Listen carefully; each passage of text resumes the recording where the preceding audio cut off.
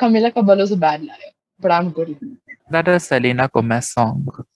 No. Which one? Camila Yes, it Cabello. is. Bad liar. Selena Gomez. Oh, good job, Vital. Good job. It's okay, you tried. If you're using that kind of a mic, just make sure you're not breathing into it. That's Yeah, all. don't rely. Hey, Vital, can you just Why buy is us it coming mic? soon? Because you have money. Oppa. Oh, yeah. Has Pamela become the new Mansa? Mansa. Why? That's damn rude. You suck with technology. You Yeah. stuck with technology. No, I don't. No, we're engineers. Why you became engineer?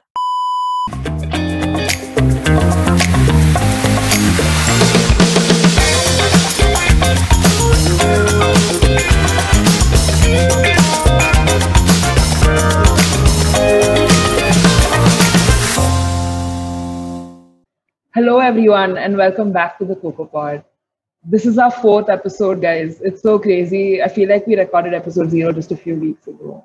Anyway, my name is Nivi, and I'm joined by my fellow Coco Beans, Ananya, Hello. Mansa, Hello.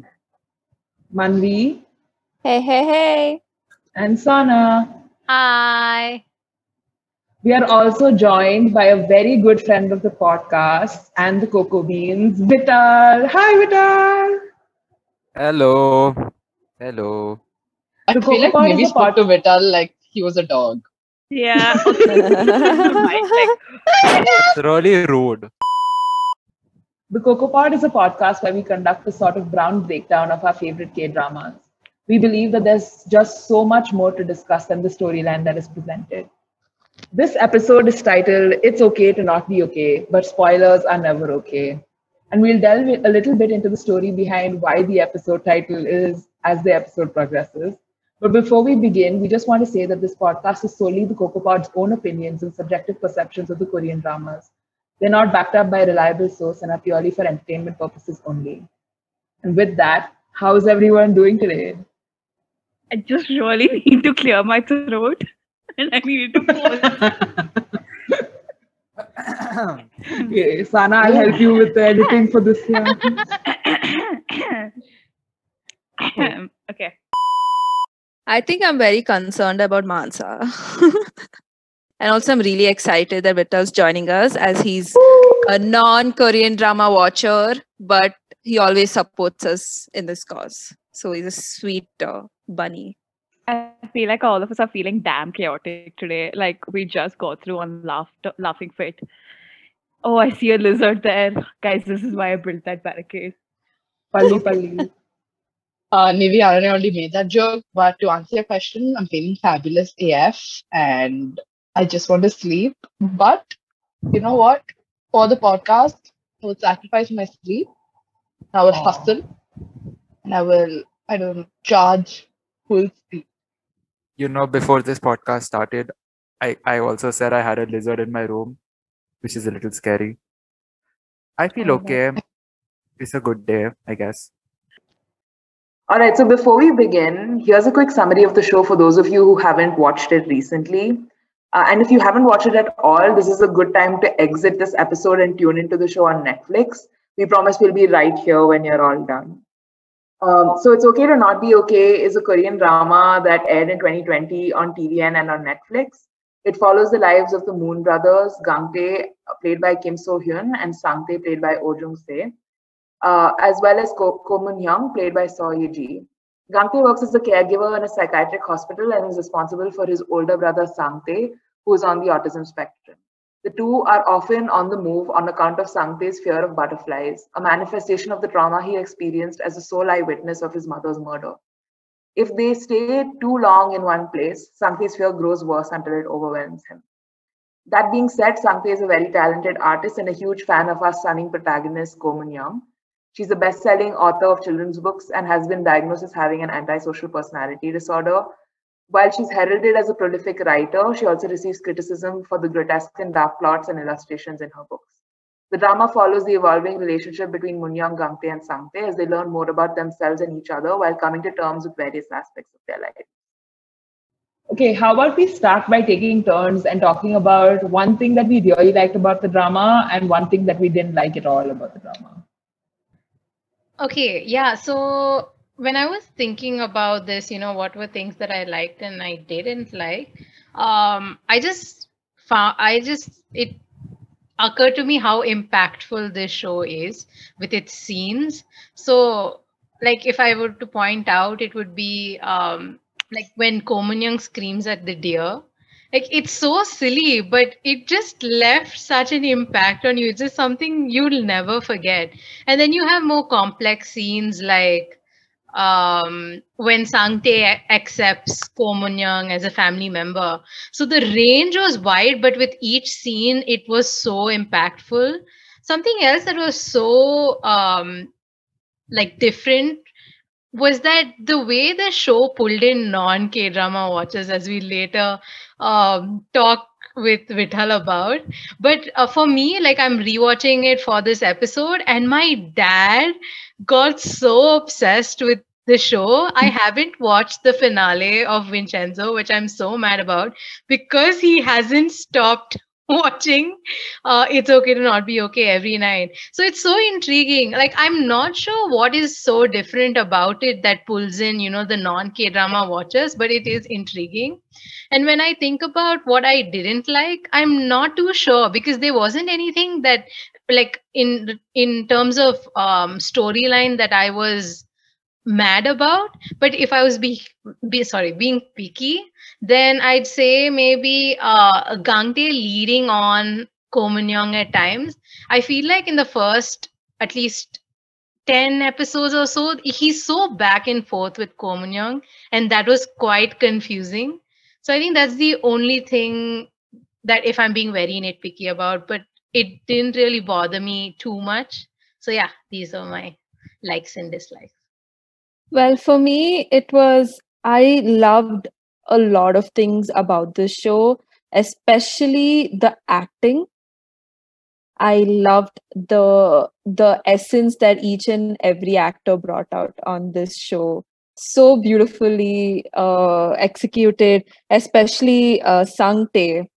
Oh my God, that actor! I think it's Oh Jung Si or something. Yeah, he is a genius. Such a genius, lovely actor. And So Ye Ji, oh my God, what is that acting? I loved it so much. So yeah, and also the fashion sense. Can I just talk about that? I loved the fashion sense that she had to bring in this whole show. Like literally, I was thinking, like I took so much inspiration from her dressing sense. Loved it.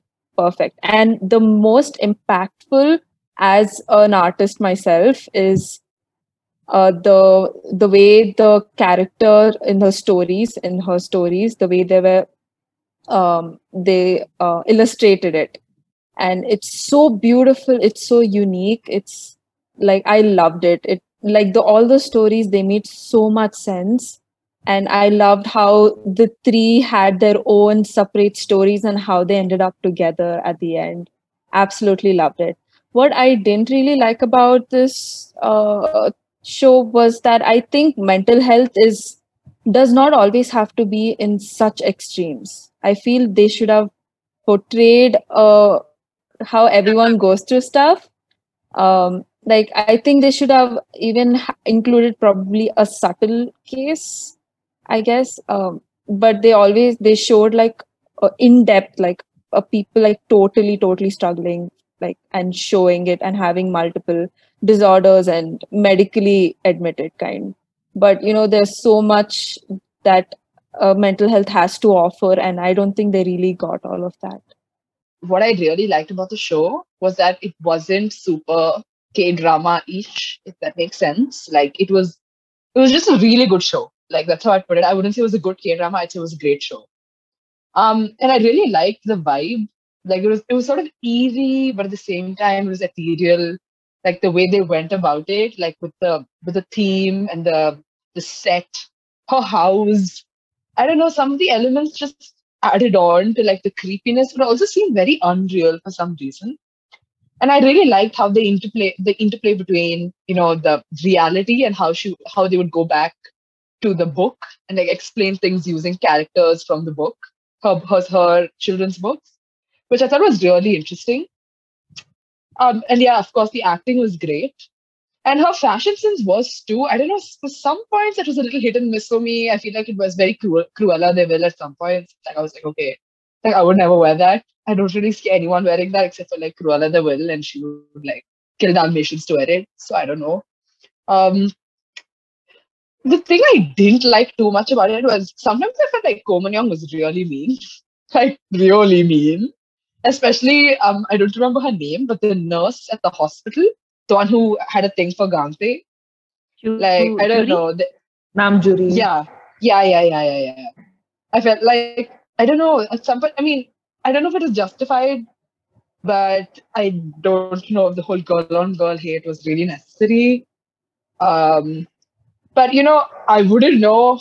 Like, my entire understanding of the show isn't really complete because I never ended up watching it because Vital spoiled it for me. And I got so angry. Because after he spoiled it, I was like, you know what, I'm just not watching this show. On principle, he has ruined the show for me, and I will stand by this decision for the rest of my life and hold this against him until he hits his grave. Throwing me under the bus. I spoiled it for you, it seems. Chumma. What you did? You did. What do you mean to throw you under the bus? You did! It's not like I'm lying. The title of this episode is literally based on what you did. Yeah. Vital, we didn't call you as guest, yeah. We called you as the person to roast. Before we go on about how Vital ruined Mansa's entire experience with It's Okay to Not Be Okay, I'm going to give my 2 cents about the show. So what I really did like about the show is, as like Manvi and Manu addressed, about the use of the comic book, the cartoons and the children's book to express the problems that are faced by adults. And it's a really nice depiction of how, even though these are portrayed through the children's book, it's some issues that adults face as well. And even the endings of this book, the way they have portrayed it, it addresses real issues which people do not generally address or even acknowledge in our society. So I really love that. Again, like, her fashion sense is amazing. Like, I am such a sim for black and gold. It's like, and even her secrets were black and gold. Like, how amazing is that? So I absolutely love that thing. But another thing that I did not like, one thing that I did not like was the way in which their relationship was, right? Like, Ko Min-young and Moon Kang-tae, the way she approached him and the way she talked to him. Like, let's just reverse the gender roles here, okay? If it was a guy doing this, it would be borderline sex. It's not even borderline. It was sexual harassment, and like, it's not okay. It would not have been acceptable. It was stalkerish, damn creepy, and I think if it was not a part of the K drama world, not saying that it should be excused just because it's a part of the K drama world, it's not an acceptable behavior. So that's one thing I did not like. And also, I don't know if you guys agree with this, but I feel like to a great extent, they were romanticizing art and literature with pain. Because, like, if you take into account whatever she went through and whatever her mother went through, they were. It kind of implied that you need to go through to have like good literature out there, which I'm not a huge fan of. Like, I don't know, it may be something that's a personal opinion, but I feel like they're trying to propagate that. So that's one thing that I did not like. First of all, to address the whole spoiler thing, I did not know that Mansa didn't finish the show. So there is a group called, it's a K-drama group, and I am for some reason a part of this group. And I've muted this group because there are like over 100 messages a day, over 500 messages a day almost, which is ridiculous, okay? So then I saw Ananya watching it one day, and she was like putting screenshots or like pictures on this group. So I assumed, and everyone was responding. So I just assumed they all watched it. And I started watching it quite a while after they all finished talking about it. So I assumed they all watched it, and I was just giving them updates. And I came to like the spoiler, the main spoiler, like the mom spoiler, and I was like, oh, because I did not see that coming. But then Mansa hadn't seen it and I didn't know. So technically, it's not my fault, but she just holds me accountable to it. It's not my fault. It's not. The reason I didn't see that spoiler coming was because I didn't see it at all. I didn't was I see supposed the to last 2 episodes. Because you should ask. You can't just put up spoilers like that. And if you read the messages on the group, then you would know how much everyone has seen. But you don't read the messages, even though you're part of the group. And then you say, oh my God, by the way, I don't know what is happening. Well, someone told you it's happening. It's on the group. You should read it.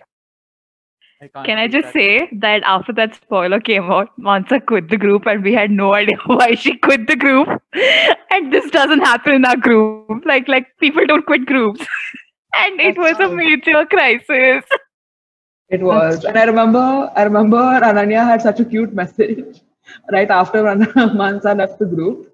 And she said, give Mansa love like you give water to a plant. Did I say that? Yeah, it was so cute. I feel like Ananya had vodka in her hot chocolate that day.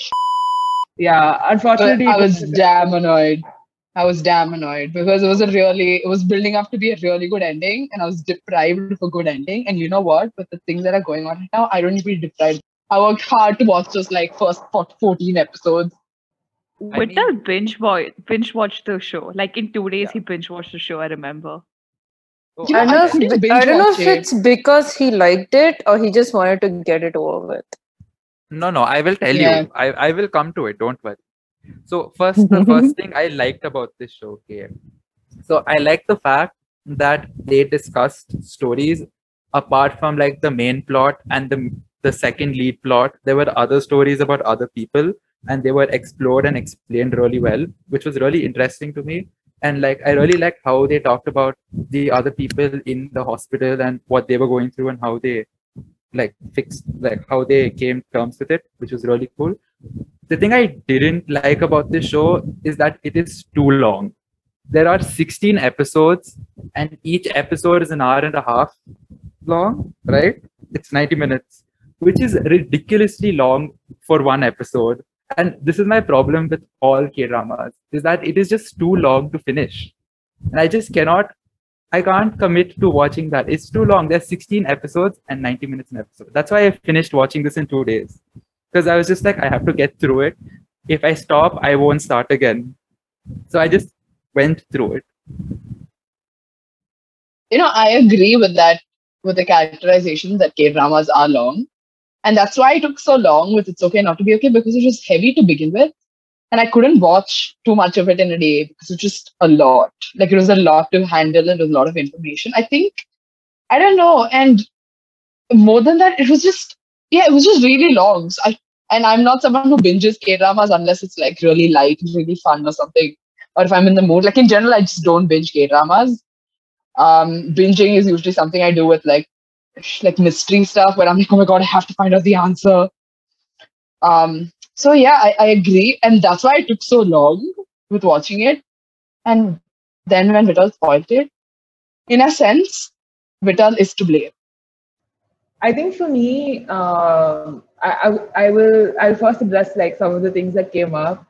I think about the mental health and the showing the extremes thing. I think it definitely, by virtue of it being a psychiatric clinic or a psychiatric hospital, technically there were definitely probably more serious cases of mental health related issues, and there are mental health is often underrepresented in the media. At least the accurate representation is often lost. I do feel like one could argue that there were mental health issues that were still being portrayed in the show that didn't necessarily have a label. And maybe that has some pros and cons attached to it, because if you aren't someone who knows to particularly look for particular signs, you may or may not see it. And also mental health in general is a spectrum. So it is definitely vague, but I would argue that there were signs of mental health concerns here and there for me that were probably not a psychiatric level concern. And about the romanticizing literature, I actually think that's a really good point of view. I didn't think of it that way. To me, the romanticizing pain and turning that into literature was more of Ko Young not being able to express her emotions because she didn't know how to do that. As a young child, she was kind of almost groomed to be emotionless or like a can, which is what Gangte says when in a fit of anger to her. Um, so yeah, no, for sure. I think there is some romanticization of pain, but I also think that her writing and the art in the book is just her way of expressing how she feels on the inside because she wasn't really able to do that on the outside. The things that I liked about this K drama are actually very similar to the things that I liked in True Beauty, which is that even though there's a long cast list for this show, everyone has a very cute and very deep character with their own quirks, which for me has always been something that really attracts me to a show. And the other good thing that I found was that even though they had comic relief moments, the comic relief didn't really drown out the rest of the narrative, which I've seen in some shows tends to happen, but I think they managed it really well here. The things that I didn't like, there were some very typical pop psychology stereotypes that were brought up, and mostly by Dr. O. I remember at one point he said that he had practiced psychoanalysis for so long that he could look at someone in the eye and he could tell what they were thinking. I'm pretty sure I've said this to you guys before because it's a psychology stereotype that frustrates me, but no psychologist can read your mind or your behavior. It is all too subjective for it to actually be a cause and effect type of thing. And the other thing that he says was that the idea that someone who overdresses, I think this was at a point where Gangte had asked him whether someone who overdresses is someone that wants to show off. And Dr. O says that no, someone who overdresses is trying to protect themselves. Ideally, unless you know the person that you're talking about very well and their history, etc., like it takes a long time for you to come to that kind of a conclusion. So I think psychology isn't like, this is usually pop psychology. Empirical psychology takes a lot more time to like deduce these kind of things about people. The other thing that I know that I said I would say one, but the other thing that really annoys me is that Subway was everywhere in this show. And I understand that Subway is like a huge sponsor of a lot of K dramas and they slip that in various ways in different shows. But Subway was everywhere in this show. And I don't hate the fact that Subway was there. It was just that I started craving Subway and I'm not in a position to get Subway. And so that irritated me a lot. But I think overall, honestly, I would not hesitate to say that this particular K drama, despite its length, was hands down my favorite K drama, at least of last year. I just had one thing to say, and that was regarding the art bit. I don't know. I feel like pain is such a powerful emotion, which is why it inspires, I don't know, art of such quality. I think more than romanticizing it, it's just that for artists, art becomes an outlet for their pain, which is why it's so profound and like it's just so beautiful. And yeah, I don't know. I feel like it's true. Sometimes it is sort of overrated in the sense that, you have to be deeply troubled to produce great art. But I think it's more the opposite. It's that since you are troubled, art becomes an outlet. Okay, so I don't know if this is relevant, but I'm just going to share it with you guys because I came across it. So, with regards to romanticizing the pain behind art, I used to hold the same opinion that you need to have a very strong emotion, whether it's happiness or sadness, for you to go ahead and create something so beautiful that reflects that emotion. And this was true until I came across one article, but I think it was a New York Times article. It was about the Nikko Bridge in Japan. So the Nikko Bridge is actually in a particular town that I don't remember the name, but it's a very like a dry and a very not so beautiful surrounding. Like won't find green trees and stuff there, but the bridge itself is bright red in front of this beautiful temple. And the history behind it is that uh, there was this famous king that was passing through the place, and while looking at the entire setup of the temple and the bridge, he's like, this place lacks something. And at the same time, there was a beggar that was passing by, and during those times, there was this concept of you will get killed no matter if you cross in front of the king. And the beggar was killed, and when his blood fell on the bridge, he's like, oh, red looks good here, so let's make the bridge red. And so people started loving the fact that the bridge is red and how it pops out of the entire scenery without knowing the reason behind why that bridge was red. So after that point, I'm not so into romanticizing the pain behind art, but I get that it drives you to do insanely beautiful works. I get that, but that's where I come from. And another thing is that while we were noting down the important and the fun parts of the show, I forgot to mention like my favorite scene, the one where the assemblyman's son comes to check in, and oh my god, we do not. That episode is my favorite episode. Like, it was funny and it was so moving at the same time. Like, his entire behavior was so well put forward, when the way he reacts, and when his mother slaps him, he's like, I don't mind, I don't feel pain because I'm happy because I know that she loves me because she slapped me. And he was such a beautiful episode. Can I also say that he was insanely attractive? Like, Oh. thank God they Yeah. just gave him a robe because, yeah.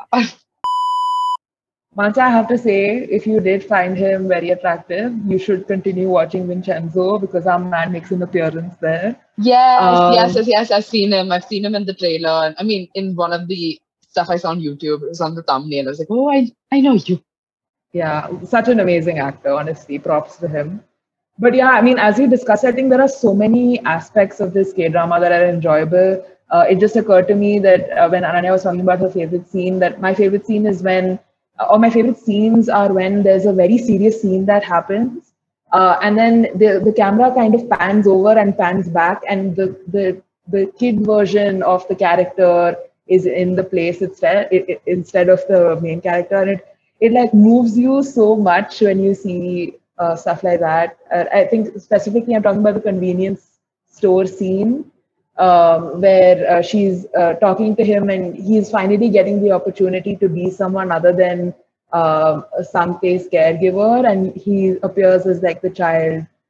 Yeah, so I have a point. It's not relevant. I mean, not entirely for it's okay to not be okay. But since you brought up the panning of the different timelines, I find that when K-dramas do that, sometimes it really throws me off. For example, I stopped watching Law School for this very reason, because the current scene and the previous scene, it just threw me off. But I think it's okay to not be okay did that really well. So it wasn't confusing and it was needed and it was put across really well. I think one of the main reasons I like It's Okay to Not Be Okay was because, like, I've tried watching other K dramas, right? So I tried watching the Married World, the one Sanjana recommended. I tried watching Strong Girl Bong Soon with Nivi initially. I've watched like 4 episodes of Sweet Home. But the thing is, I feel like the reason I stuck with this show was because A, it was interesting, and B, I don't know, it was mainly character driven. The other shows which I watched, like the Married Life one, I feel like it was just too intense, and you cannot binge that show for the life of you because each episode is like a movie, and it's just too much to do. But this one was light and it was also heavy, but then it balanced it out really well, which, if that makes sense. And that's why I think if you're a non K-drama watcher, I think you should start with watching this show. But I don't think that's good. So I say that, but then also, like, I haven't successfully finished the K-drama after this show, so I don't know. But it's a good start. It's so funny that Vital mentions the whole light and heavy thing, and that's definitely a good sign that he's actually paying attention to things we say on the group. Because normally, I don't think people classify them as light and heavy, at least in the sense that we do. So, since Vital mentioned that, we're proud of you, Vital. Good one. I listen to your podcasts, guys. Oh, Listen. When Vital says no, I watched something he said. When Vital says I watched the show or the K drama, he said something when he said it. Can we put the wow after the? You know what I'm Let's say talking it about? No, together. like, Let's say it wow. together. 3, 2, 1. Wow. Yeah, no coordination.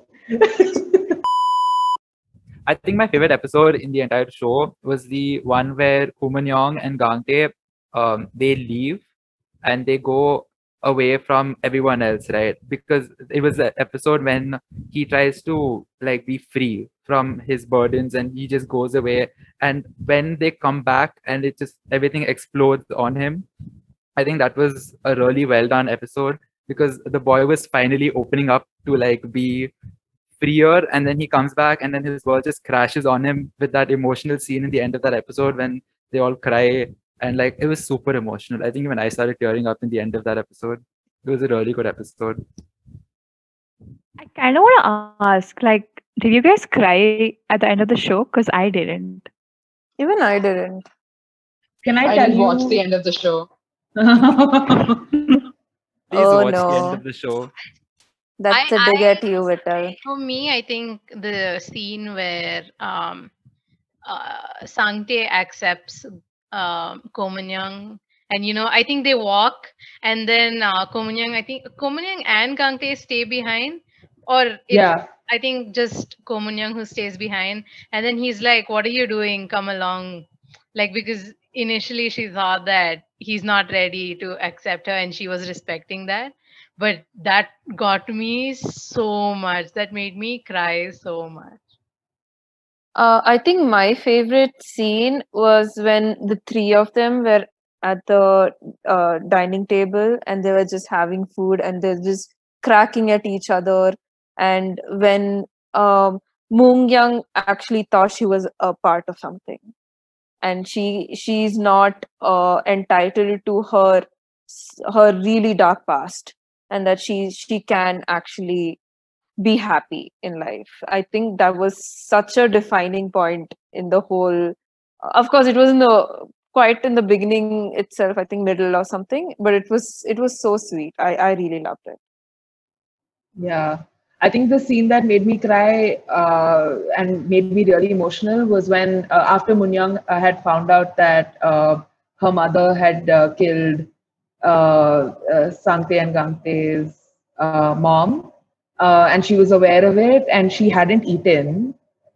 And Sangte actually comes to the room with porridge and something else and makes her eat, and she's constantly crying and says, I'm so sorry, please forgive me. And he keeps saying, cry, don't keep crying, I'll forgive you if you eat food. And it was a lot of emotions in that one scene. But yeah, that one really got to me. But moving on, I know that we've spent a lot of time on this. Wait, Vital, do you want to say something? Mansa, did you watch that scene? No.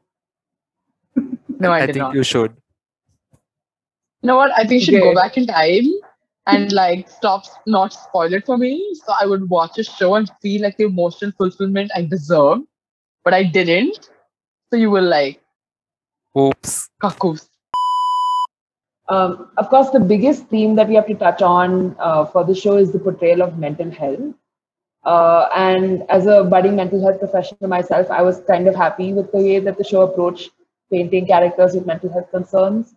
Although obviously that there are definitely some issues here and there. But I think compared to a lot of TV shows and movies that associate mental health with violence, like deep violence, and other shows that romanticize mental health issues to a great degree. Personally, I felt like it's okay to not be okay did a really good job. But I'm curious to know what you guys thought of the depiction of mental health on the show. I totally agree with you, Nivi, how they didn't go too much into how it's too violent or they didn't romanticize the fact, like totally. It was kind of in between. I really love that. But I mean, I wish they would have dwelled into a little less intensive cases.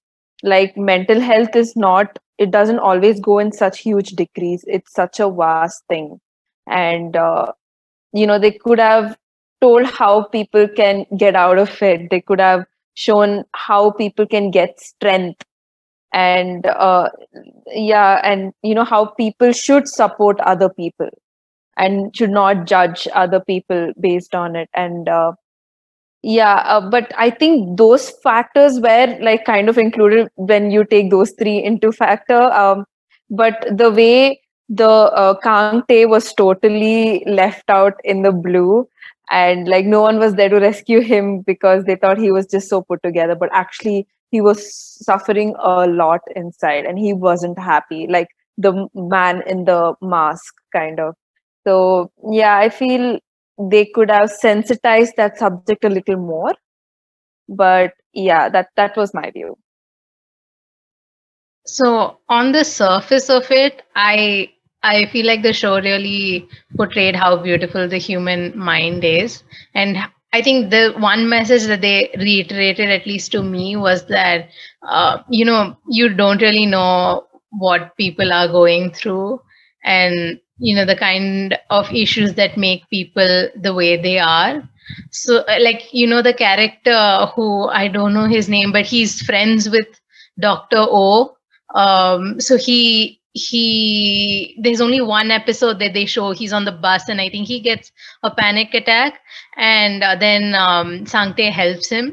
So you don't really know anything about, he's such a cheerful guy throughout the show. He's always helping the others, and then suddenly you see that, and they tell you why he felt that and the PTSD he had. So that again reiterated to me of that message. But as a person who is not really an expert in this field, I can't really say how accurate they were, but in my opinion, I definitely felt like they did quite a respectful portrayal of mental health issues, like the ones at least that they've covered. But something I did come across online is that someone said that they were actually excited about seeing somebody on the autistic spectrum in a show like this. But apparently they were a little bit disappointed in the sense that they were a little confused with Sangte. So that was something I came across, but it's not something I can comment about. But yeah, like I said, in my opinion, I think it was a brilliant portrayal, and it definitely educated a lot of people in some ways. And yeah, that was my take from the mental health perspective. Okay, so I think there were several aspects about mental health, the way they addressed it, that I really liked. Like, I can't speak a lot about the issues themselves because I'm just not qualified. But one thing that I liked was how they addressed each patient's story and the reason why they had that mental health issue. And like one thing that sticks to me was there was that old man who had PTSD from being a part of the war. I don't remember if it was the Korean War or the Vietnamese War. I'm sorry, but um, he says this one line where he's like, "I kill people because someone told me to," and I questioned whether I was human at that point or some animal that someone else was raising. And some reason that stuck with me, and it was so beautifully worded. So I really liked the way in which they portrayed that. Another thing that was unique about, I wouldn't say unique, the way they brought it about was both Ko Min-young and Gang Tae's characters were flawed. Like, I think the title of the show, It's Okay to Not Be Okay, shows that like no one on the show was okay. Like everyone was it showed that everyone had some issue. Like it doesn't matter how much you express it or how well you hid it, but it showed that everyone had some kind of issues, and it's okay. Like it doesn't matter if the society accepts you or not. You need to like love yourself and get find help for it. I wouldn't say get over it because that would be a very bad wording of it. But both Ko Min Young and Gangti's character, they keep telling to each other that both you're acting like a child, which who a child that needs to be loved and needs to be fed. And like you can see that in Ko Min Young's character also. She's always like, I'm hungry, like I'm always hungry.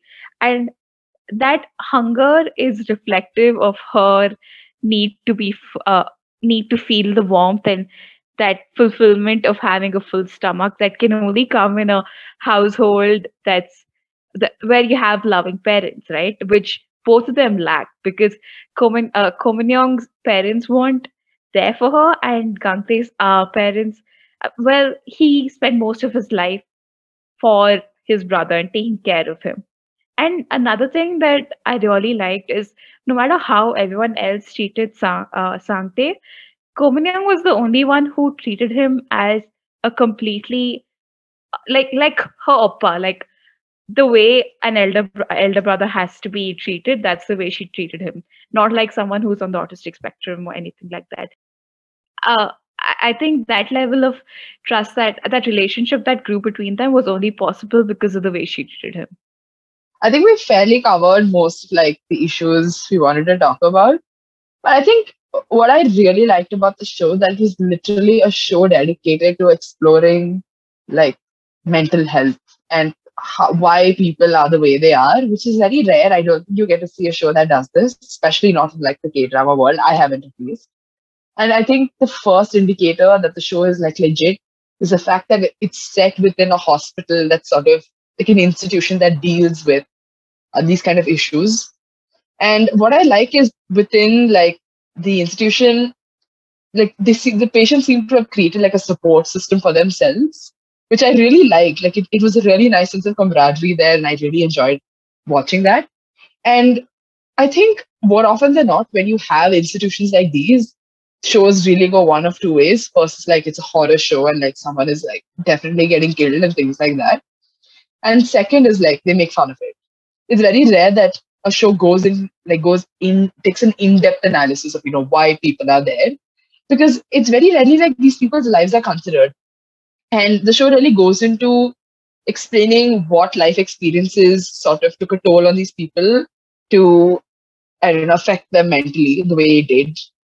And as Sanjana said, you know what? And it was a really respectful portrayal, I think. I mean, from my limited knowledge, it didn't make fun of anything. It was just, I don't know, just describing what people are going through. And I really like that. Just one question I found myself asking myself was, does having issues, underlying mental issues, sort of justify wrong behavior? And I asked this because of this one particular scene, which was that I know it was all over social media. It was that locker scene where Ko Min Young just appears when Gangte is changing. Do you guys remember? It's like one of the initial episodes. Like he takes his shirt off and she's just there and she's just like, wow. And I don't know. And I was reading a discussion about this online, and it was about how I know she struggled identifying what is right and wrong. I think that was something she struggled with. But I don't know if it justified her doing what she did, because if the roles were reversed, that was just incredibly wrong. That was just incredibly wrong. So I don't know. I feel this is an interesting debate to explore as to whether having, I don't know what the right word is, but issues sort of justifies behavior like this. So I don't know. Yeah. The way the show was pitched to me, I saw it on a booktuber's like video one day, and it was pitched to me as a show where people explore patients in a mental hospital and how the caretakers, and that's how the show was pitched to me, as in how they handle the situations. And that's what like initially interested me to the show.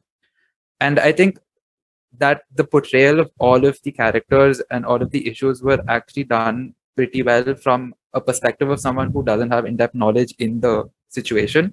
So I thought that was really cool. About talking about the role reversals and the way the whole situation happened in the first episode, I think what Mansa was talking about happened in the first episode. I don't think, I mean, if the roles were reversed, obviously that would have been a huge red flag, regardless of the issue, right? Because I don't think looking at it from a perspective of a dude, I don't think it would have been acceptable at all for a dude to go in a changing room when a woman was changing. But since the roles were reversed, I think it was given more slack. So that is a very interesting discussion to have. And I don't know, it doesn't seem logical to like for that to happen.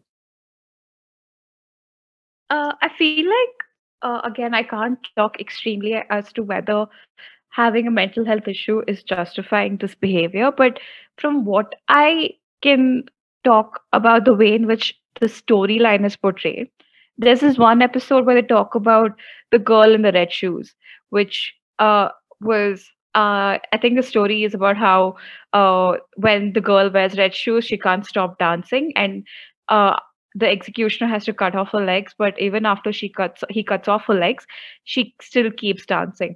And this is mirrored with her obsession, and this is when she enters and follows Moon Gangte into that the psychiatric hospital. And here she talks about her obsession, and for me in the beginning I'm like, okay, like prima facie, it looks like her obsession is Gangte. But like when you look into her character and the way she behaves, she knows that she does not have on a very like from the beginning she is like portrayed to be very not normal, like she, because of her very unique way of expressing things, of her very raw way of channelizing her thoughts, she is seen to either make people very scared or very wary of her, and she has a tendency to like scare people away. And I think her obsession here, what they talk about is her need to constantly test the people that come into her life. Like when you take into consideration her agent sticks around probably because he knows completely about her past, and also because I mean she brings in the revenue, right? And but when Gangte did come in, it was a reflection of her past, and in the past he ran away, and probably she just wants to check in again and again as to whether he'll run away again, whether he actually accepts her behavior right now. And her obsession is making sure that he sticks along, and it's a constant test of I guess one's loyalty there. So that's what I think that's her behavior is reflective of. Yeah, I think what I would say about whether something is right or wrong is two things. One is intent, and the other is awareness. And it's still a gray area when you consider antisocial personality disorder, because individuals with the disorder are typically thought to disregard consequences. Like they don't particularly care about the consequences, and they don't particularly care about the feelings of others, which is what confuses me about the idea that Ko Min-young has antisocial personality disorder, because in a lot of ways, I feel like she did care about the way that other people felt towards her, and did have emotions towards other people, which kind of led me for some time, I think, to think that she was misdiagnosed. But if someone with the inability to, or with the ability to disregard another person's feelings and the rules and ethics and the law and stuff, if they were to do something like that, I think even I would find it very hard to say whether that's right or wrong. I think it depends honestly on the awareness of the person or the ability for that person to actually make that call, which again is so hard for us to say whether she was actually able to tell that what she was going to do was wrong, or whether she just didn't realize that what she was doing was wrong. But yeah, I think that's what I was thinking. Yeah. I guess I need to like just direct this question back to Mansa because she asked it like, if this is a criminal law situation and the person's diagnosis is still undetermined as to whether it's she's insane or she has bouts of lucidity in her mental state, how would you treat that situation? Like, I think it comes down to the person's diagnosis in that particular moment. So, like, how would you go about that? I would like bring that back to you. Interestingly, I only asked the question because I was thinking about it legally. I was like, wait, you know what? If someone were to like, if this was like a criminal case and someone were to say, what would your defense be? Could you plead something to the effect of insanity, which is the only legal provision, which is a defense, right? You say that I was not in a situation to comprehend what I was doing was right or wrong. And I don't know. I feel like the law doesn't really take into account nuances of mental health, I suppose, because the law is such that it says if you, it's literally, I think it's insanity, plea of insanity. And I don't know. Yeah. It I greatly don't know. depends Like, upon the judge's interpretation of the entire situation and then come to a conclusion, the medical diagnosis and everything. So I really cannot give a conclusive answer for this question, to be very honest. see, I don't know. Maybe I'm looking at it on a wrong scale. But by that logic, people like serial killers, for crimes like that, could you plead something to the effect that I didn't know what I was doing was wrong? Is But that that's where okay? this is gonna get so legal, bro. So that's where that difference of whether it was an isolated incident, whether it was a series, whether there was a chain of causation linked there, the intent, all of those elements come in, and that's why your legal argument would vary completely differently from a social setup like this. Like I feel like we cannot completely compare it because we have elements upon the basis of which we establish an argument. But in this case, like if you're going to break, okay, oh my god, this is going to sound so crazy, but like, if you have to go to and fro for Kominyong and Gangte, you will have to like split this up into elements, right? Intent, everything. But you'll just watch this on Netflix and you'll be like, oh, that's wrong. So I feel like you can't compare it. I was just going to say that I think Ananya's spot on. The thing is, especially in Kominyang's case, you can't really. It's very difficult to say. Someone has mentioned that she has a diagnosis, but it's hard to say that she actually has antisocial personality disorder, and that's something that would probably have to come from a professional. So in that case, if she did have the diagnosis, then maybe it should be something that's considered in the act itself is wrong for sure, but I think I lack legal knowledge, so it would depend on the judge to kind of make that decision, I suppose, about whether it is justified that she has this particular disorder and that's why she acted this way. Again, like it's very vague because we don't know what her medical history is like with her mental health disorder. I think the common ground that links the underlying issue and like the legal issue is probably intention. Like you look into whether she understood what she was doing. She was aware that it was wrong, but she still chose to do it. I think that's probably the rationale you would use, right? Because if you know it's wrong, but you still do it. I don't know. I feel like that is. Yeah, I think what's complicated is that she probably knew that it was wrong, but she didn't care, and that makes it even more complicated. Yeah. Yeah. Maybe we should read into this because now I'm intrigued. Yeah, for sure. Now I'm intrigued. Same. I'm also intrigued. So an article that I came across. So initially they acknowledged that the show does a good job at, spreading awareness about mental health issues, but they later question if all the different issues that they covered, were they more for moving the show forward than for spreading awareness about the show. So then that made me think about it as well. So they mentioned one instance, which was when that girl, her name is Aram, when her the one with the ex-husband, who falls in love with the guy at the hospital. So when her ex-husband comes over and he's sort of threatening her, nobody is actually intervening. Maybe that has to do with the rules as well. But that was something that the article questioned that.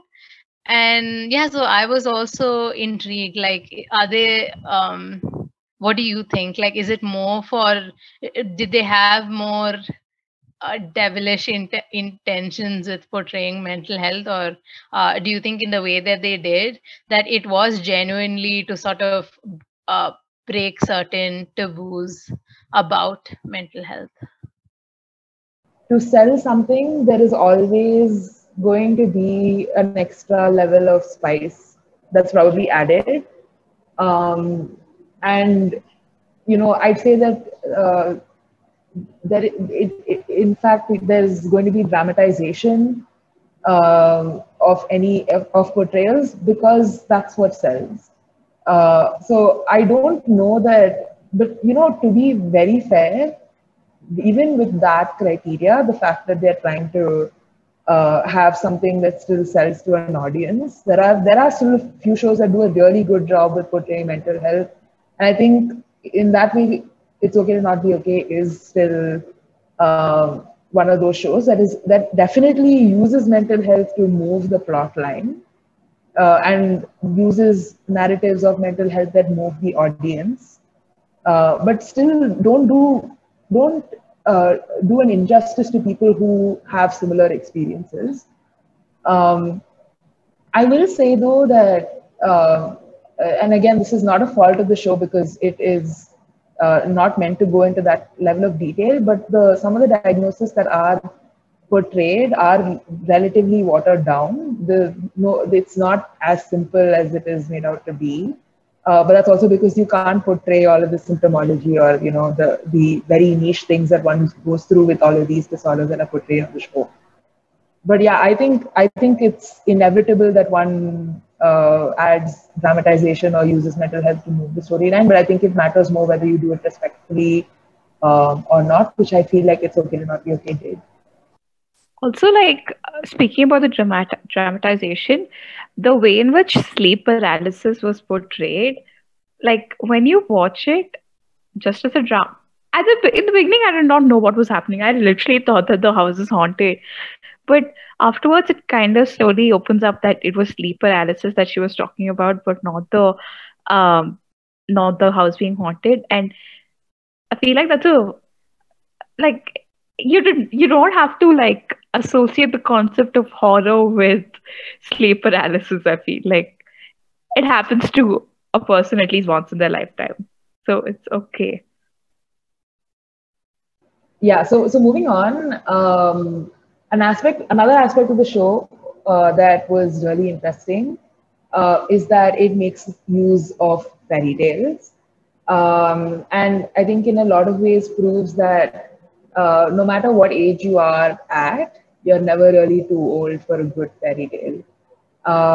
And so in her class at the psychiatric hospital, Munyang defines fairy tales as a cruel fantasy that illustrates the brutality and the violence in the world in a paradoxical manner, which I thought was very cool.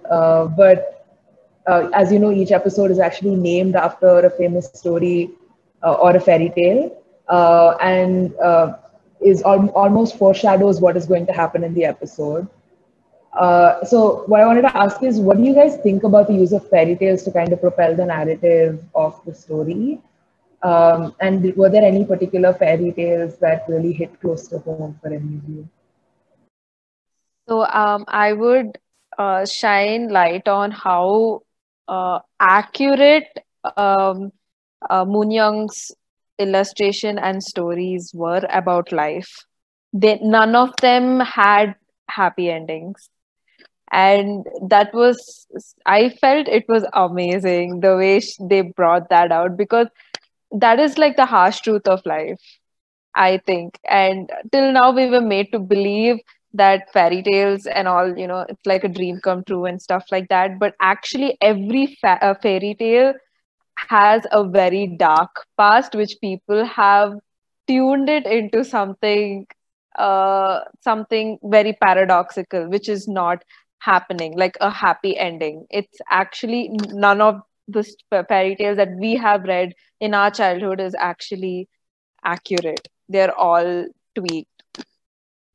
So I just loved the way the whole thing was. How she was so firm about how life is. It's dark. It's chaotic.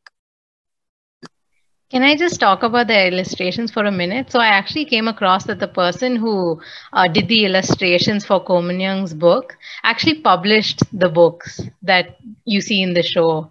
So I thought that was so interesting. And so apparently he was like taken aback by how successful the show is. And I think he's gone on to be a more successful artist. If I'm not wrong, his name is Jamson.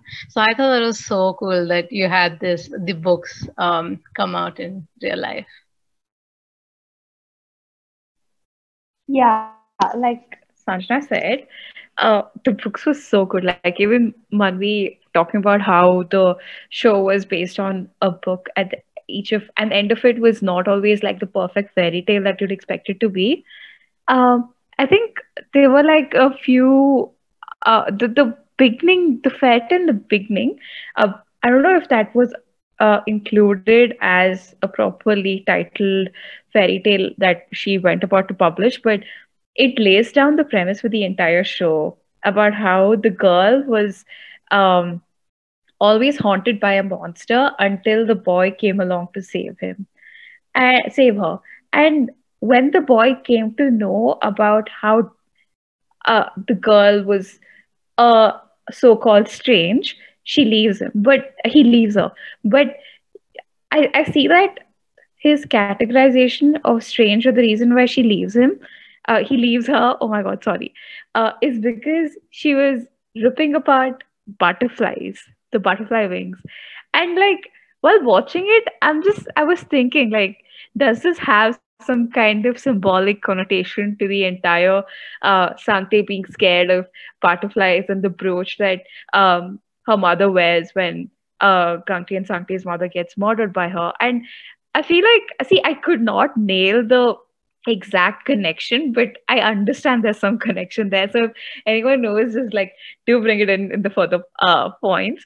But along with this, I think I love how every storybook character is based upon one of the emotional or some kind of trauma that each of these characters in the story were facing. Like when you look at uh, the unhappy dog, or the there was one story that I forget the The title of the cheerful name. dog. Cheerful Dog. And like how that's based on Gangte, like how he constantly lived in the need to protect his brother. Always portrayed this, I'm totally fine. Like I'm just gonna go about my business. I don't have to be bothered about anything kind of behavior. But on the inside, he's so tied up that even when the entire time, like I honestly felt like Sankte never actually needed Gangte to help him out that much. Like he was quite uh independent and capable of carrying himself out like really almost like just go about his day pretty fine without that much of dependence. And I think Gangte used him as an excuse, and his guilt about not saving him when he was drowning in the lake to just attach himself onto his life, which I love that parallel. Like it was so good. So I don't know, Ananya's discussion on the whole, I don't know, Gangte using Sante as an excuse for for like sort of being protective and things like that. It took me back to this one discussion. I don't know if you guys have seen the movie. It's 27 Dresses. It's this argument the two sisters have. And like the older sister, played by Catherine Hegel, is like, I was always there for you when you were a kid and I practically brought you up because you couldn't look after yourself. And the younger sister says, I could have, but you wanted to do it for me. because you felt like you had to compensate for something to that effect. And it's so true, I feel, in this situation as well. But coming back to the whole fairy tale thing, I feel like fairy tales, it's important that we have realistic fairy tales, because as children, if we if we're like if we're socially conditioned to believe that things will always end up, there's always going to be a happily ever after, or that people are so one dimensional, emotions are always black and white and things like that, it just sets you off on the wrong track. And then when you find out that life isn't really as easy as it is, it's like a huge shock, right? It's like, oh my god, because I thought like Prince Charming would be standing outside in his shining and armor on a white horse or something like that. And I think it's very important that children's books reflect that emotions are complex. Good and bad isn't always black and white. The good guy is not always a good guy, and the bad guy is not always a bad guy. And maybe things are changing with shows like Maleficent and Shrek, where it's not your traditional fairy tale. So I really like the idea of having realistic fairy tales, because I genuinely believe that is much needed, especially as someone who grew up on Disney, watching a lot. If I go back to some of the older Disney movies like Cinderella and Beauty and the Beast, it just seems so one dimensional. Like the characters they don't seem real at all. And if I look back at it and I imagine kids watching this as they grow up, I feel like it just sends the wrong message. Either in book format or via movies. Okay. So I think that what Komanyom did, with sort of writing more real versions of fairy tales and for children's books essentially, was great. I thought portraying emotions like pain and sadness as being normal is much needed, because it sort of provides the foundation you need as a child to, I don't know, just emotionally process things, if that makes sense.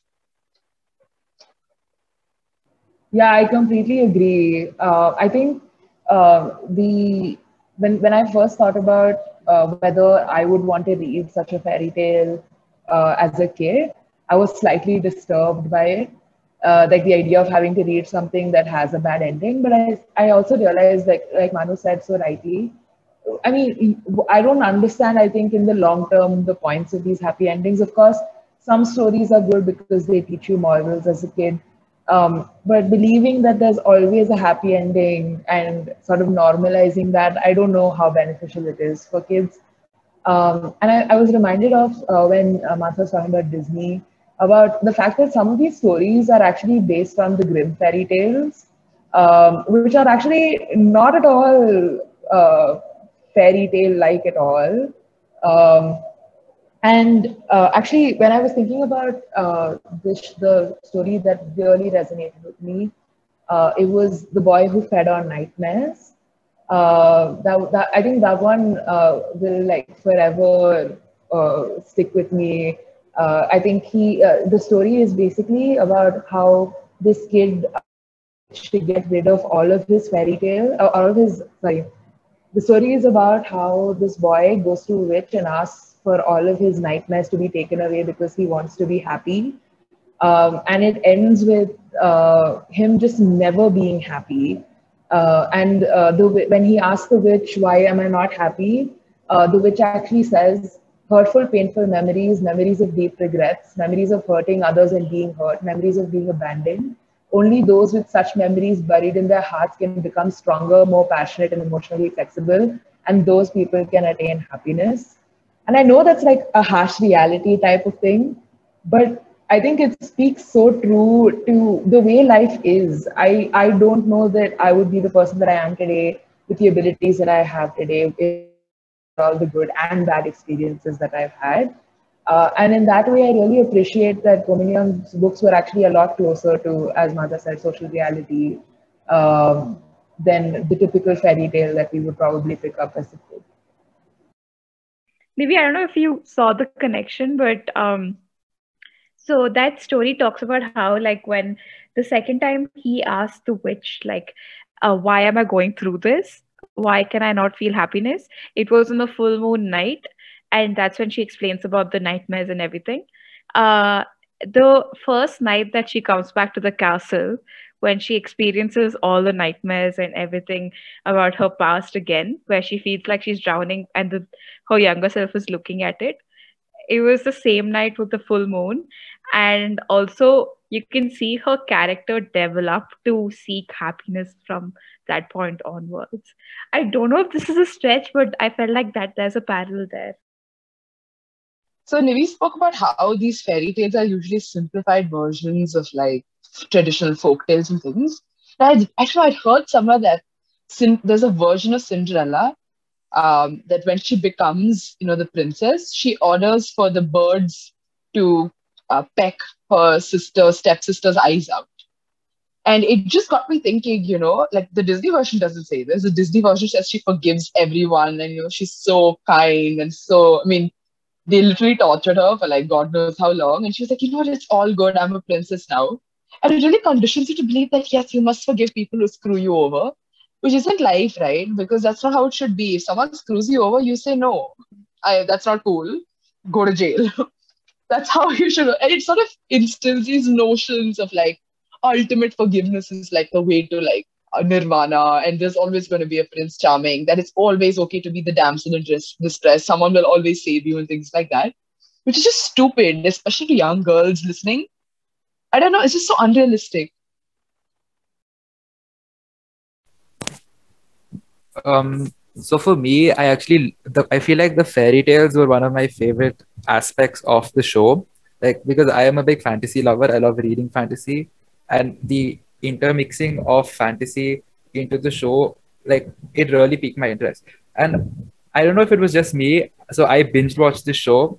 So I watched it pretty late into the night, and these like fairy tales were actually quite scary for me to watch, especially when they correlate to the story. Like, the girl was hiding from the monster, and then when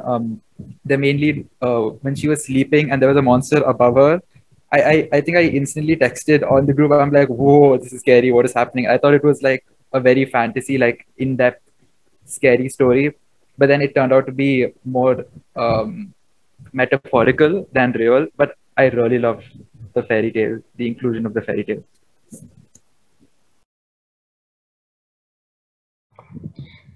Yeah, so actually, contrary to some of the points you guys made, like how her books were definitely a lot more realistic. I don't think that children need to be hit with hard reality from a young age. I mean, that's my opinion. So it reminds me of a book that I read called If You Could See Me Now by Cecilia Ahern. That's talks about the difference, in a child's perspective and an adult's perspective. So in that sense, like, I think even if a child is presented with the book that Ko Mun Young wrote, or books of a similar genre, I don't think they would even understand. Like, in my head, I feel like they'd only get a nightmare of some sort, which will not, I don't think, help them at all.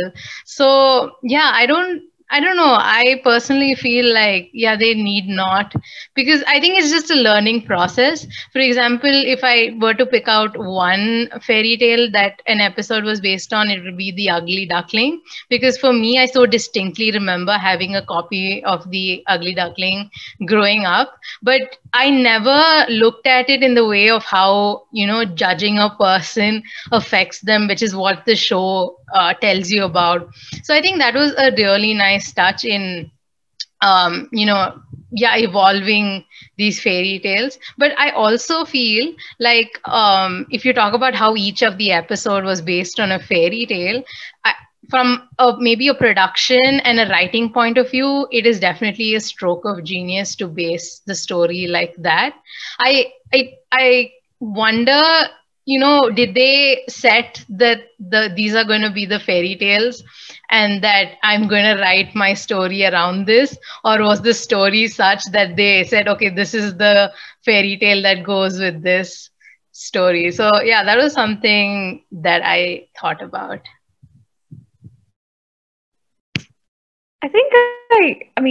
I guess that not all the stories that was put forth in the series would be apt for children of all age, but if it's something that would impact their behavior in the society and treating other people, like the ugly duckling one. I I'd rather have those like children know about that earlier on than like allow them to go ahead and treat people differently because of their physical appearance or any kind of behavior. So I don't completely agree with Sana there, but I want to highlight one thing. The way in which the witch is portrayed in her story.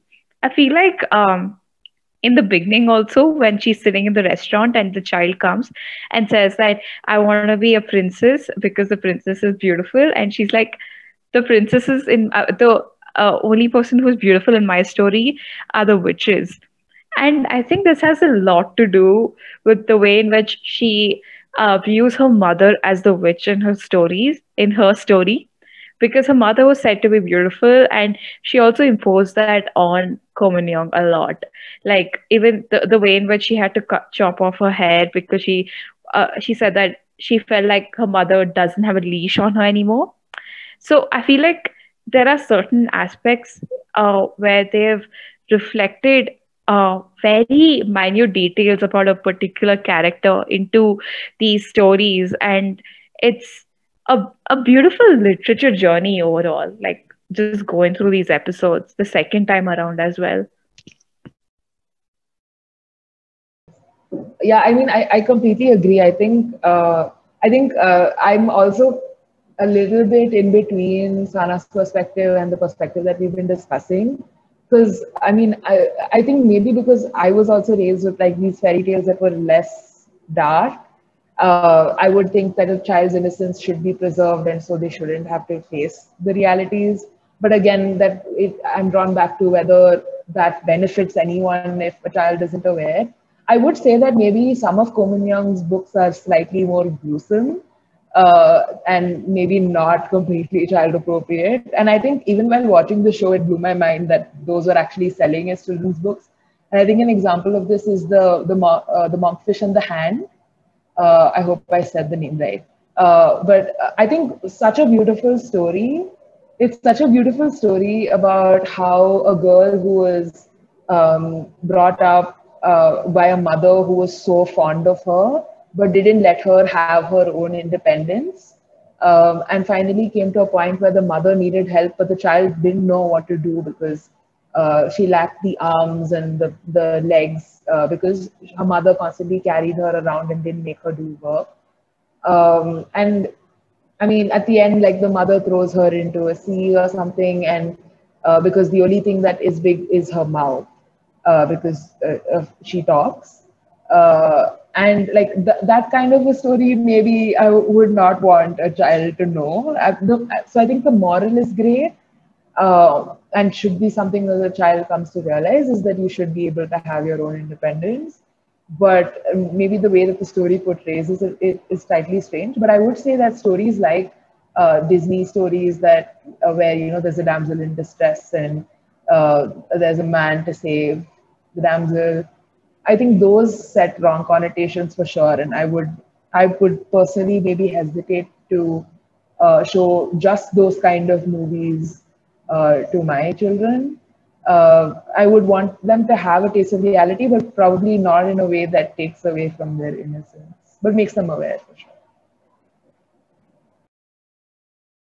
So just another, like maybe final point in my favor would be actually the Beauty and the Beast. So I grew up watching this movie so many times to the point where right now in front of me, I actually have a rose in a glass. Like I just saw it somewhere and I bought it because that's how much I watched this movie, and that's how much I've loved it, from a young age.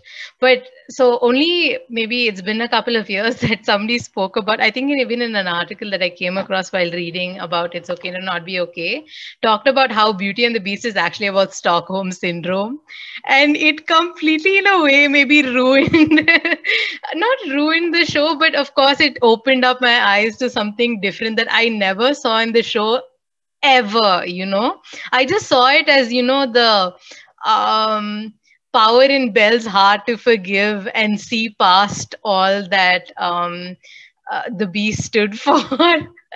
So yeah, that was something they covered in the show as well, and how I think Aram talks about how it's the power of love and things like that. But yeah, others would beg to differ. So yeah, again, it comes back to how you just never, I mean, a child just cannot sort of comprehend these complex, I think, just see, it is correct, like how Ananya said, like I don't want a child to judge people, and maybe telling them the effects of it um is for the better. But when it comes to certain complex things, that is what Ko Mun Young's books were about. I think it's something that will just go over a child's head. So yeah. So I don't know. I think I've read the original Beauty and the Beast book. I think I have. Feel like I did a while ago. And I remember it not being so black and white. But the issue I had with Beauty and the Beast was twofold. First was this whole, I mean, actually three. First was what Sanjana brought up, which was the whole romanticizing the fact that she was basically held prisoner, but then she was like, she fell in love with him, so it was all good. I thought that was pretty messed up. Um, Second was the fact that, true love's kiss can change you into like a better person, and the fact that, the hotter dude is the ultimate dream, ultimate woman's dream. The fact that someone's appearance could make such a difference. I mean, I get it. He was a beast, hairy and stuff, but I don't know, like the kind of representation you're trying to make in that, it's sort of like the Princess and the Frog situation, right? But the last point was that you are somehow responsible for someone else's fate, in that you must do your best to sort of change them into a better human being, which is, I feel like something a lot of us go through, in that we give so much to change people without understanding that maybe that's not your responsibility. Like, change is something that must come from within. I feel like this is something we all go through, right? And that we sacrifice so much for someone else in the hope that they will change, but just end up losing a part of yourself. And I know it's probably reading into a very simplistic Disney movie, but it just does give the idea that you must love someone until they change, which is kind of toxic. So I don't know. I feel like definitely fairy tales need to be a little more realistic. And yeah, So I don't know if it was one of you that brought up the issue with Snow White recently. Was it one of you? I don't remember. I I think it was me. Like Yeah. I think there was a trend going on saying like Snow White has been romanticized for too long, but there was this also counter argument stating that, you know what, like she was 14 years old, kicked out of her house, was a princess kicked out of her castle, and she had to go and make her living and find comfort in the house of seven dwarfs. So give her some credit. No, so the story is that I don't know what exactly it is. I think so Disneyland opened up somewhere, and I think they changed their Snow White ride or something, and it was focused around the true love's kiss, and how it was non-consensual, and how parents were worried that it's giving a wrong message to the kids. So yeah, or this discussion just reminded me of that. Yeah, I think even Ko Mun Young at one point, when she was in this class explaining the story of Beauty and the Beast, said something that really resonated with me, which was that the Beast wasn't someone that you could forgive just because he did a few good things, because in between those few good things, he did a lot of bad things. But because Belle was helpless, she sought out the good things, and maybe that feeds into the Stockholm syndrome bit. Okay, so I think the last thing that I would want for us to discuss is an obvious but probably not very much talked about aspect of the show, which is the idea of family, and how family influences an individual and their growth and their future. Because I think there are different family systems in the show, ranging from functional to dysfunctional, obviously having varying impacts on the characters themselves. But I was wondering, what did you guys think about how family was portrayed, and what kind of power do you think family holds on a person? I think the first main ingredient is just love. You can understand it, and also you can't understand it. Like how much ever, like I'm sure it's opposed to what is actually shown on It's Okay Not to Be Okay, because the hate that Moon Young had for her dad, and she literally wanted to see him dead, and that was just so dark. Okay, after she got to know that like about the whole scene, that her mom wasn't dead, like her dad didn't kill her, and then she would have actually just, she would have escaped or something. um and like her total disregard for her real family, but how she sought out for another chosen family. But I mean, and that was just pure love. And just, yeah, just that. I think they didn't have anything in common, and they just had a lot of understanding, and they really just cared about each other. I think that's what just kept them going. I think as Manvi points out, family really played a dual role here. In the sense that both, Gangte Sangte as well as Komanyong were shaped by the experiences they had growing up within their biological families. And you can see the impact it had, especially on Komanyong, that it just totally changed her as a human being and just shaped her to be someone who she didn't really want to be, I suppose. And it also shows how unwittingly family can influence the way you look at the world. Like how, for Gamte, his mom telling him on repeat that he somehow had to look out for his brother, that instilled this guilt and at the same time a hatred, I would suppose, that he seemed to get all the attention, and Gamte was never really sort of neglected. And that shaped the way he viewed his brother and viewed the world in general. Maybe it could have also shaped the career choice, right? He chose to be a caretaker, and that's something that sort of was probably something the way his mom treated him, that happened. And the other way family is represented here is, as Nivi pointed out, chosen family in this small unit, Gangte, Sangte, and Komanyong form, and how it sort of reverses the trauma they experience as children within their biological family. So I think when you have family that inculcates love and trust and just I don't know, an environment where you can just be yourself, I think that is what family should be. And yeah. Yeah. Like, actually, looking back in the drama, the one family setup where there was a healthy relationship was the one between uh, the landlady, Jury's mother, and her.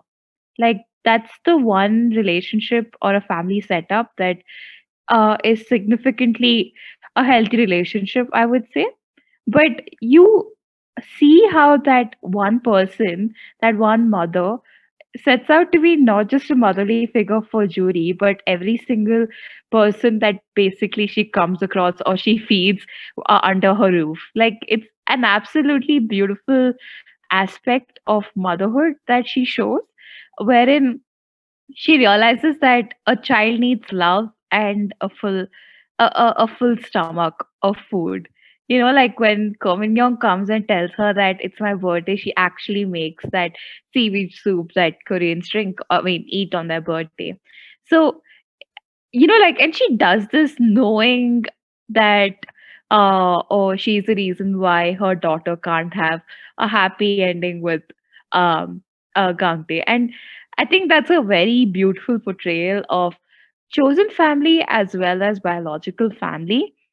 But other than that, I would say that family is any place or a group of people that make you feel that warmth that she keeps craving, and that the feeling of security.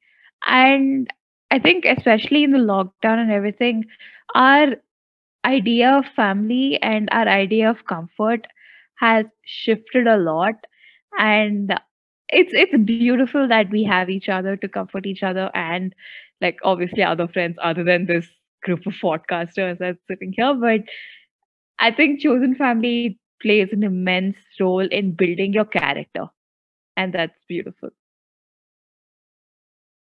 Sarangi friends. Sarange. Oh my god, Sarange we haven't back. spoken about that. Guys, we haven't spoken about Sarange. Sarangand.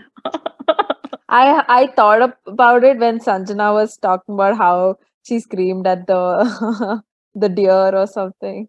Yeah, I think it's honestly one of my favorite scenes Oh, because same. I mean, what a wonderful way to indicate the way that the relationship between the two of them is moving. Because at the beginning, she's the one that yells at him to get his attention and professes her love for him.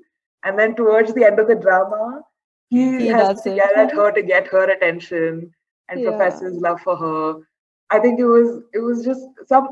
I think I have so much respect for the story writers and the producers on the show definitely. because you can tell that so much thought has gone into actually, you know, creating a storyline that has so many layers that even when you watch it a second and a third time, it's still so interesting and it ropes you in immediately.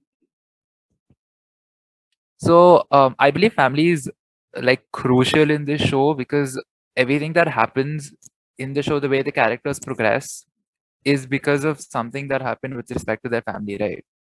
Especially the main characters, the main two leads, right? Their relationship, it starts off with them being extremely different people. Like Gante is like this beautiful boy who's very quiet, timid, and soft, and Koman Young, she's this like bold, screaming person who's quite selfish. They're like polar opposites of each other. But the thing that brings them closer together is their childhood trauma, right? So he was made to suppress himself to a point where he was not even a person. And the fact that his mom said that I gave birth to you to take care of Sankte after I pass, that I was the main reason I gave birth to you. So you don't say that to a child, like to a budding child, which is quite bad parenting. And on her front, her parents were like killers and murderers and like that whole front. So, and the whole point of their relationship was to unravel their childhood trauma caused by their families, right? And that's how they grew and they grew together in their relationship. And also, guys, I love found families. Found families is like my go-to trope in books. And when I saw this found family happening, I was so happy to see the three of them become a unit. And like when they took the photo together, it was like beautiful. So yeah, that's my 2 cents on it. Yeah, I think in a lot of ways, it's important to recognize that families groom you, and the way that they raise you has a very real impact on who you become in the future. Because I think the show really portrays how, for example, for Koman Young, how her inability to properly express her emotions comes from like her as a kid being told that she should only listen to her mom. I remember her mom. She asked her mom why Bluebeard's wives were killed by him, and she said because they didn't listen to him, uh, and uh, but thereby implying that she should listen to her mother. And those kind of relationships really do have a lasting impact.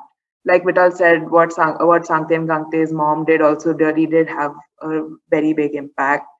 I also was thinking about how important it is to have an identity maybe outside of your family as well. And sometimes you get so rooted in your identity as a member of your family that your relationship might become unhealthy. And I was thinking about this because mainly with relation to Gangte and Sankte, where for a very long time, Sankte was possessive of Gangte. And I think the thing that he kept saying is that Gangte belongs to Sangte. And like that felt weird to me. And I think in a way also maybe fed into Gangte's idea that his brother is almost like the center of his universe for a very long time. And eventually, when there's a point in the show where Sangte eventually like realizes that he has to be the older brother, and he starts to like really take care of first Gangte and then Ko Mun-young as well. And at the very end of the show, he finally says Sangte belongs to Sangte and that Gangte belongs to Gangte.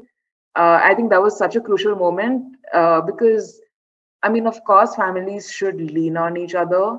And they do depend on each other, but I don't think that your entire identity should be derived from who you are in your family and the way that your family perceives you, etc. You are a person outside of that also, in my opinion. For me, so like you guys mentioned, I think whatever your the family you're born into, however they are, so if they're very positive or negative, that has such an impact on the person you are and the person you become. And that's what I think the show shows us throughout. So apart from, of course, the main characters' families, again coming back to the politician's son's family, the lengths that his dad was going to hide him from society, and how his mother disregards him. I think it really shaped his what he wanted to do and how he felt. So I think that was something that moved me. And another thing, like Nevi said, that the whole Gangte is such a I think one of the main themes throughout the show, and such an important statement made. Like, to see their relationship grow throughout the show was something interesting to me, because considering Sangte's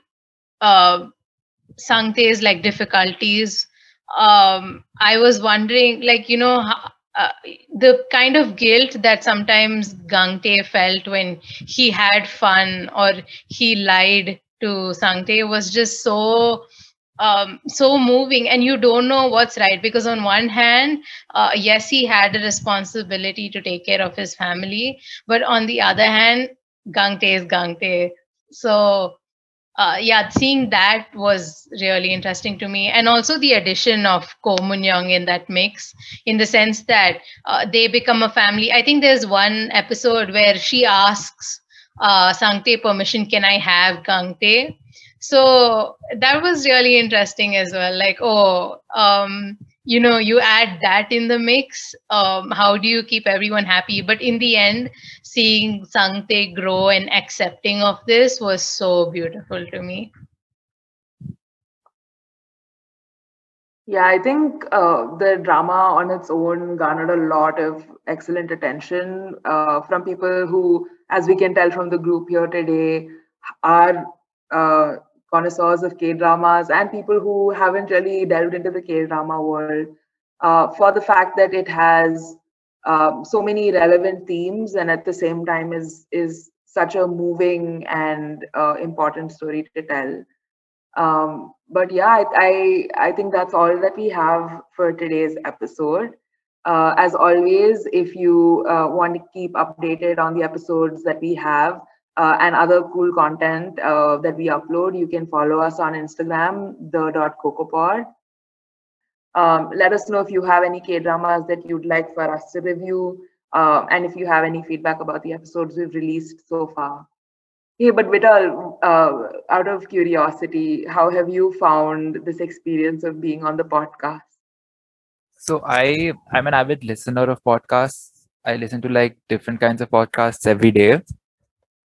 This one for me was, so initially when like I was there throughout you guys pitching this thing among yourselves and planning the whole thing. And it was honestly really exciting because I listen to your conversations almost on a daily basis, and to listen to a podcast about from you guys like seemed like a really cool idea. As a person who doesn't watch K dramas or hasn't watched the last two, I still listen to both of them, and they were still really interesting conversations that were happening in this in the episodes. Even if I didn't have context to the show, I could still grasp the conversations you were having from the show, and that was really interesting. And I really enjoyed them, and I really enjoyed this one also being a part of the podcast and the whole process and seeing how it happens behind the scenes. It was really cool. It was a good experience. We didn't pay I him know. to say this, nor did Yeah, we pay him yeah. at gunpoint. I I am promise. I have six pairs of eyes staring five pairs of eyes staring at me right now while I'm answering this question. Just saying. Can we get an I love you from your side? Yeah, Vital. I feel like we're long owed and I love you. I love Also, you can we guys. get Make this it right a in? sarange. Make it a sarange. Oh my god, say sarang hai, please. Sarange, sarange, sarange. Perfect. I did not Loved it. enjoy that. I did it. I was did it just like how gonna she did say. it in the show. On Oh, that note, you know what? We should end this episode with Vital screaming, "Sarange, Sarange!" Please don't. Oh my god, that would be so cute. Please Vital, don't. say it loud and clear. Disturbing. It's disturbing. No. Sarange. Don't say it. Oh. Sarange. Sarange. oh no! What have we done? I don't even know if I said their names right throughout the podcast. I don't know if I said them right. No, you're fine. Like one point you Fine. called as Yuri instead of Jury, but that's okay. Yeah. I feel like We'll this make is you rush him. Saranga. Go. We have also made Yeah, the same Saranga. mistakes in the previous podcast. so it's No, we haven't. fine. Oh, okay. Shut up. I've listened to them. You wouldn't know the difference because you never watched them. I wouldn't. That's I honestly don't. Okay, guys, this Yeah, is but fun. that's so Now we'll sweet. go. Come, guys, we'll go home. We have to say bye. You're in. Okay. I think, honestly, Vital, we're very grateful to have had you on the podcast. I think we've been looking forward to having you since we realized that we were going to have an episode and it's okay to not be okay. So we're very glad to have you. Thank you for joining us. Yeah, Of course. gratitude is Our making me first very guest, uncomfortable. you guys. Our first guest. Our first guest. Oh my god, next is Eric Nam. Like, we can only go up. Yeah. What an Eric Nam, update. Oppa, We have to keep that. One minute. Vital was a stepping stone to Eric Nam. Yeah. Like, how low is the standards to get Eric Nam? I feel like Ouch. more, Oh, I feel like That's I'd step all over Vital to get to Eric now. I would trample on him. Can you all like go back to thanking me and praising me, please? Thanks. I think we did that enough. Yeah, I think so. Thank you for Rude. ruining the episode for That's uncomfortable. Rude. the show for I need a Mansa. cleanse. Yeah, thanks. Of course. I will try to do it again. Don't worry. So does that Okay. mean that you'll watch another K drama and join us? Maybe. I don't know. Maybe. Let's do World of the Married. Please finish. the No, Oh no, my I'm God, not. No, No, Yes. absolutely not. No. no chance. yes. It is. Hey, everyone, we're doing extracurricular next. Everyone has to watch. Wait, Yeah, no one yeah. knows No. that. Can I wrap up really quickly? 1 minute. Can I We say I can't can say cut that that. out? I can cut that out. I Yeah. put myself saying World of Married over you.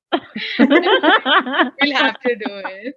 No, I'm not watching that show. I like Sana. Let's go with You're not Sana. watching extracurricular. Watch No, extracurricular. World of Married Life, yeah. Only 8 Yeah, episodes of 10. World of the Married. Whatever. Okay, fine, let's wrap this up, please. With that, thank you so much for listening into this episode. We hope to see you soon in our future episodes. Bye. Bye. Bye. Bye. Bye. Annyeong.